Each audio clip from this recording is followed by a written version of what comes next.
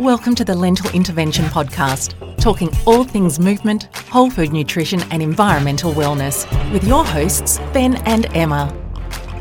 Hello everybody and welcome to episode 27. This is a Lentil Express edition. Emma, how are you doing? Not too bad, Ben. How are you going? Good, thank you.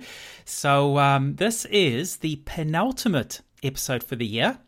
We've got one more to come. It'll be a wrap-up edition with a special guest, but a return guest, a special return guest. So funny enough, I think we've been putting more prep into that wrap-up episode than we have for anything else. Should be a good one. You're looking forward to that one too? Yeah, absolutely. It's been nice going back through all the interviews over the year and taking out little snippets. So hopefully everyone will tune in and enjoy that one. Absolutely. It's going to be basically a highlights package focusing on key outtakes, key messages, some themes, and along with our guest who's coming back on the show, potentially even answer some questions that have come out of those episodes. So definitely one to look forward to. Now, just our episodes usually come out on a Monday, just like this one you're listening to now. Now, that last episode has actually been recorded on the Monday it would come out. So don't despair, hang in there. We'll be a couple of days late with that last episode. Anyway, back to this one, Express Show. We've got 3 topics we're going to cover. Calcium, exercise, and oats. And funny enough, they actually all have quite a bit in common. So, Emma, let's kick off with topic number 1. Okay. All right. So, late November, a paper came out that's been causing much to do, and I was really trying to avoid it, really, but I've had a lot of questions about it. So the latest study from the EPIC Oxford cohort came out. It's called Vegetarian and Vegan Diets and Risk of Total and Site-Specific Fractures, results from the prospective cohort. Now, basically, the aim was they were trying to work out if there were differences in fracture risk between plant-based eaters and omnivores. Now, the EPIC Oxford study, it's a really large cohort. What they did here is they collected dietary data between 1993 and early 2000s, and then they did a brief follow-up in around about 2010. Long story short, the conclusion from this paper was that the non-meat eaters, so the pescatarians, the vegetarians and the vegans, had higher risk of fractures, particularly in the hip, but especially the vegans. Have you read this one, Ben? I have, and I've got it open in front of me again. Yeah. And there's been, for those that have been interested, it hasn't been too difficult to find, I wouldn't call them rebuttals because they weren't all that, but there's been some respective sort of health professionals in the community that have given their thoughts on this as well. And it's also been sort of different messages coming from those as well. Yeah, there have been a few kind of mixed messages, even within the plant-based community. But this has gained a lot of traction online. We can probably thank Joe Rogan for that. But, there's this whole fear that, when you go vegan, you're going to have really weak bones. You're going to break every bone in your body on top of our protein deficiency and, our brains that aren't functioning properly. So it's really not looking good, is it? No, and we've kind of covered this a little bit in the sense in the past episodes that calcium it should not be an issue, just like protein shouldn't be an issue when on a whole foods, plant-based diet, good variety, all that kind of stuff. And we've made references to good research with that as well, that calcium intake is still adequate provided you're doing it the correct way. So, yeah, it was interesting to see this paper. Yeah. So I'll just really briefly run through. There were some issues with the study. So there were some stratification issues within the BMI and the calcium adjustments. If you're a statistics junkie, I would actually recommend watching a YouTube video done by Dr. Avi Bitterman on this. He kind of does an in-depth discussion on some of the flaws. It's really hard to actually explain this in the podcast medium because it helps a lot to see the visual. But basically the relative risk of fracture really starts to increase quite markedly once you get below a BMI of 22.5 and once calcium intake falls between around about 500 to 600 milligrams a day. And the way that they've stratified and the fact that vegans back in the day were more likely to have a lower BMI and a lower calcium intake than the meat eaters, the adjustments that they've chosen to do could potentially skew the data a little bit towards a significant finding, making the vegans potentially look worse than they actually were. So if you're a statistics junkie, do check out that video. But basically, the statistical significance in the fractures were only observed in the vegans that had the lower BMI. So there were actually no differences in those that had a healthy BMI above 22.5. There were a few other problems as well. So they didn't account for calcium supplement use. They didn't account for vitamin D, and we know that plays a really important part in bone health. That's right. They also didn't account for vitamin B12 either. And a lot of people seem to forget this, but B12 is quite important for bones. And you've got to stop and think about this. The data was collected in the early 90s to the early 2000s. So the nutrition information, the resources that we have available to us now about how to do a vegan or a plant-based diet healthfully wasn't around back then in the same way it is now. We've come a long way in that regard. And we know from prior papers from the EPIC Oxford cohort that the vegans did actually have lower B12 and vitamin D status, and only about 50% of them were actually supplementing. So we could assume that the other 50% more than likely had inadequate intake if they were just relying off food. So long story short, we shouldn't totally disregard the study findings. It is an important finding, but it's basically showing us that, yes, vegans can have an increased risk of fracture, but they don't have to if they're doing the diet right. So we shouldn't be making these kind of blanket statements. Oh, look, I think it's two things. One, you can have a deficiency in any mineral or vitamin, if your diet selection is poor. And we've also covered this. Exactly. How do you define a vegan diet? Is it just the abstaining from animal-based products, or is it actually actively seeking a broad range of whole food plants, fruit, vegetables, legumes, grains, etc.? And again, that'll determine the quality of your nutrient intake. So there's a lot of that. And then the flip side is that, exercise, which we're going to get, it's not a segue just yet, but exercise plays a role in, bone density and, the risk of fractures and so on. So there's a lot of other factors which I don't think was adequately covered. But like you say, it's a good reminder. It's good to have studies like this. It's good to make us question. It's good to make us dig a little bit deeper.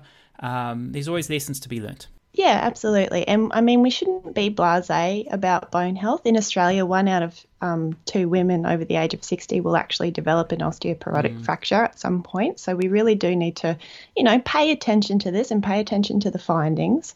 But it's not hard to get adequate calcium, to get adequate vitamin D, to remember to take your B12 supplement and do that exercise. So we shouldn't be aiming for, skinny. We should be aiming 100%. For strong.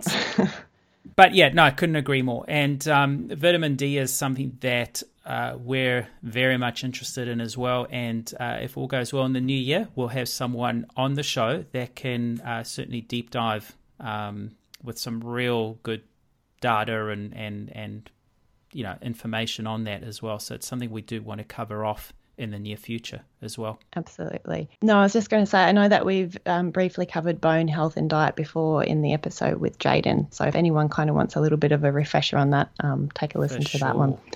So, right. So that's calcium. Definitely stick with your, exactly like you say, we've covered that. And if you stick with your leafy greens, which are a good source of calcium, and there's a lot of other good sources as well. So yeah, absolutely. And you don't have to make it too difficult. Usually I say aim for about 5 to 6 serves of calcium-rich plant foods each day. That equates to about 3 cups worth. And it can be, a cup of leafy greens. It could be a cup of your calcium-fortified milk. It can be a cup of your tofu. Like, it doesn't have to be just all leafy greens or all tofu or all milk, or it can be a variety of these things, but it's not that hard to do. And then with vitamin D, if you're not getting adequate sunshine and you don't like your UV fortified mushrooms, then potentially have a think about supplementing. But in Australia, especially in Queensland, if you are getting adequate sunshine, it probably won't be a big issue, but, if you're in the lower states or if you're in the bottom of New Zealand, for example, something to watch a little bit more closely. Like we said, we definitely want to cover this off as a more detailed topic, which we will do. So watch the space. Yeah. Right, so let's move on to exercise. Now, it's no secret, you and I are both fans of being active, being outdoors, some form or other, some a little bit more than others. Me, not quite as much as you. I'm looking for early retirement. However, the World Health Organization has just released the 2020 guidelines on physical activity and sedentary behavior. Now, this is a set of guidelines which are used as a foundation for national recommendations or sort of certain groups to that's where they base their recommendations on how much exercise we should be undertaking. So this has been updated. The last one was 2010, so 10 years ago. And look, there's not a lot of groundbreaking outtakes from this, but we'll just cover off a little bit of a highlight of what this report, presented. So firstly, it reaffirms the message that some physical activity is better than nothing, but also that more physical activity is preferred for optimal health. So there's the minimum amount that we should be doing, but of course, if we strive for a little bit more, it's even more beneficial. They've also provided new recommendations on reducing sedentary behavior. So there's the flip side. It's a two-prong approach. It's great that you're being active, but if you're sitting on your bum for the rest of the day, then you're not really achieving the main purpose here. So it does cover that a little bit. And they also, a few other things, they also highlight the importance of undertaking both aerobic as well as muscle strengthening activities. So going for a walk, going for a bike ride, swimming is great, but you still need to incorporate some muscle strengthening activities, and it can be basic things like push-ups and pull-ups and things like that as well. And they also... The other thing is they also break it down, the recommendations, into specific populations, which I think is really good. So rather than just being generic with adolescents and say adults, they now also including pregnant and postpartum women, those living with chronic conditions or disabilities, more elderly people, etc. So I think that's really, really good. So we'll just cover off two main groups. I guess it's more based on our listeners, but this whole report we will put up on our website. So it is over 100 pages long, so definitely don't look at printing this, but it's there as a guideline. We'll have it on our website, and you can refer to the more detail. But looking at children and adolescents, so that's 5 to 17 years, the recommendation here is a minimum of 60 minutes a day. So every day, 1 hour of moderate to vigorous intensity aerobic physical activity. That can be riding on your skateboard. That can be running around, playing hide and go seek and catches, and just being active, being kids and running around. So mainly aerobic, but also vigorous intensity aerobic activities, as well as those that strengthen muscle and bone, should be incorporated at least 3 days of that week. So it's not just the running around, but it's also, full development of their bodies, their muscles, we've spoken about bone density. So that's important. Load-bearing exercise, climbing things, and so on. So it's important for kids to be active. As far as adults go, the recommendation here is that for all adults is a minimum of 150 to 300 minutes of moderate intensity, or 75 to 150 minutes of vigorous intensity per week, or combination of the two. So what that equates to is effectively, if you're looking to exercise every day, it's roughly between 20 to 45 minutes per day of moderate intensity, or that time can be reduced if it's more vigorous intensity. So you're talking about the high intensity interval-based training, the HIIT classes, your spin classes at gym, super high intensity, or low, more moderate, high-paced walking, jogging, swimming, etc. And also they're adding 2 days of on top of that, at least 2 days per week of muscle strengthening exercises. So again, at home, you don't need to go to the gym for this, but you can be doing basic things like push-ups and so on. So so there's all that. Plus, additionally, they're also making stronger recommendations of reducing sedentary behaviors across all age groups, across all abilities. That is super important. So not being static, not being sitting down all the time. That's right. And smoking. Yeah, exactly. Smoking. And look, I mean, we know the health benefits of physical activity. It goes across everything in terms of reducing, I guess, risks of mortality, diseases, diabetes, and so on, but also cognitive health, improvement of sleep quality, anxiety, depression, and so on. And even came across a paper I think today or yesterday, may even cause a drop in visceral fat levels.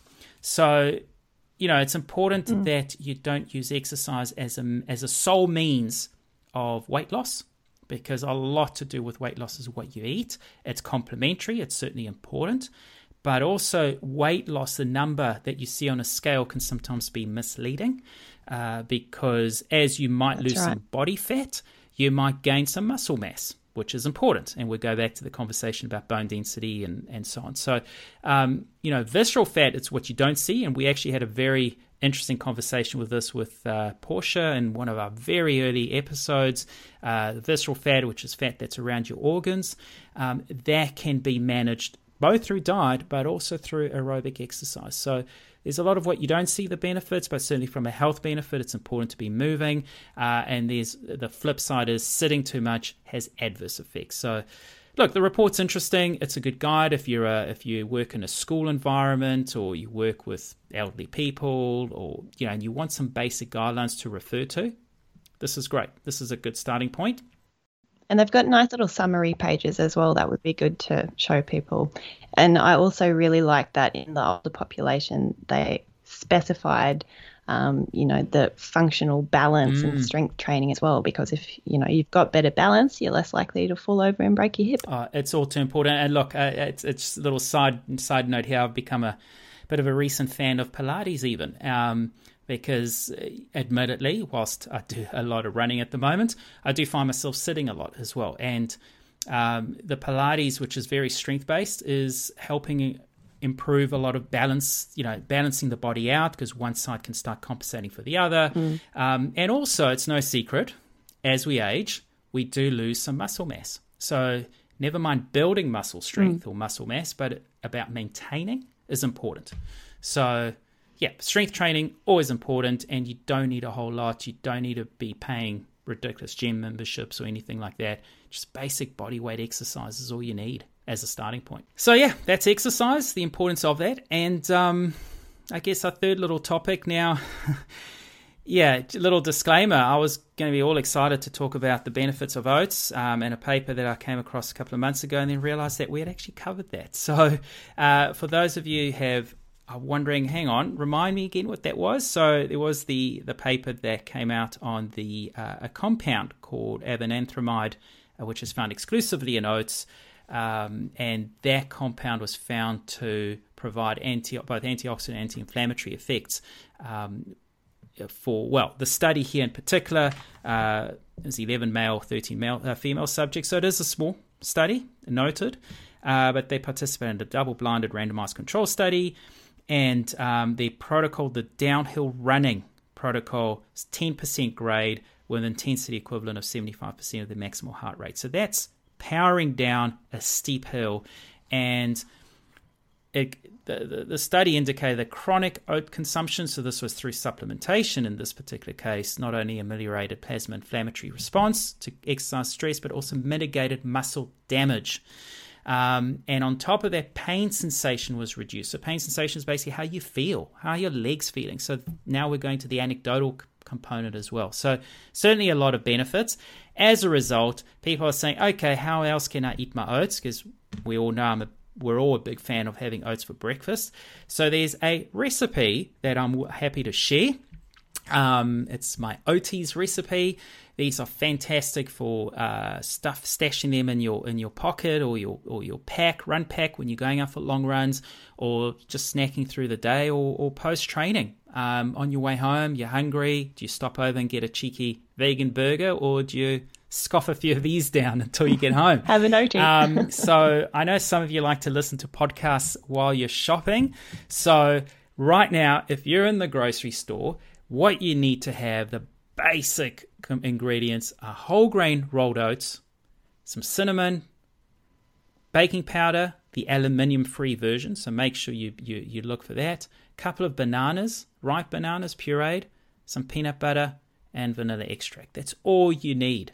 Now, the recipe, you'll see that it does call for a cup of oat flour. I don't buy oat flour. I just take some of the whole grain rolled oats, shove them in the food processor, and whiz it up, and you got your flour right there. And then I do like to add, it's in the recipe as well, some poppy seeds and blueberry powder as well, just to fancy. Boost that antioxidant component. You can put some cacao powder. I haven't actually tried that, so make it a bit more chocolatey. You can play with it. I mean, that's the whole point of recipe. So we'll put this in our newsletter. Now, those of you who have been to our website, there's the opportunity to sign up to our newsletter. We haven't done one yet, but we will over the next few weeks. So make sure you head over to our website, sign up for the newsletter, and this full recipe will be in that newsletter. So there we go. That's our Express app. Anything else to add, Em? Brilliant. So summary, eat your calcium-rich foods, enjoy your leafy greens, get some sunshine, do some exercise, eat your oats. And then eat your oats to recover from exercise, and make sure that you have your calcium-fortified plant-based milk to make your oats with. There we go. It's all interlinked. So there we have it. So we're looking forward to our final episode for the year, which will be next week. It's going to be an absolute doozy. There's a lot to cover, outtakes, great summary. Looking forward to it, Emma. So, yeah, that's all in.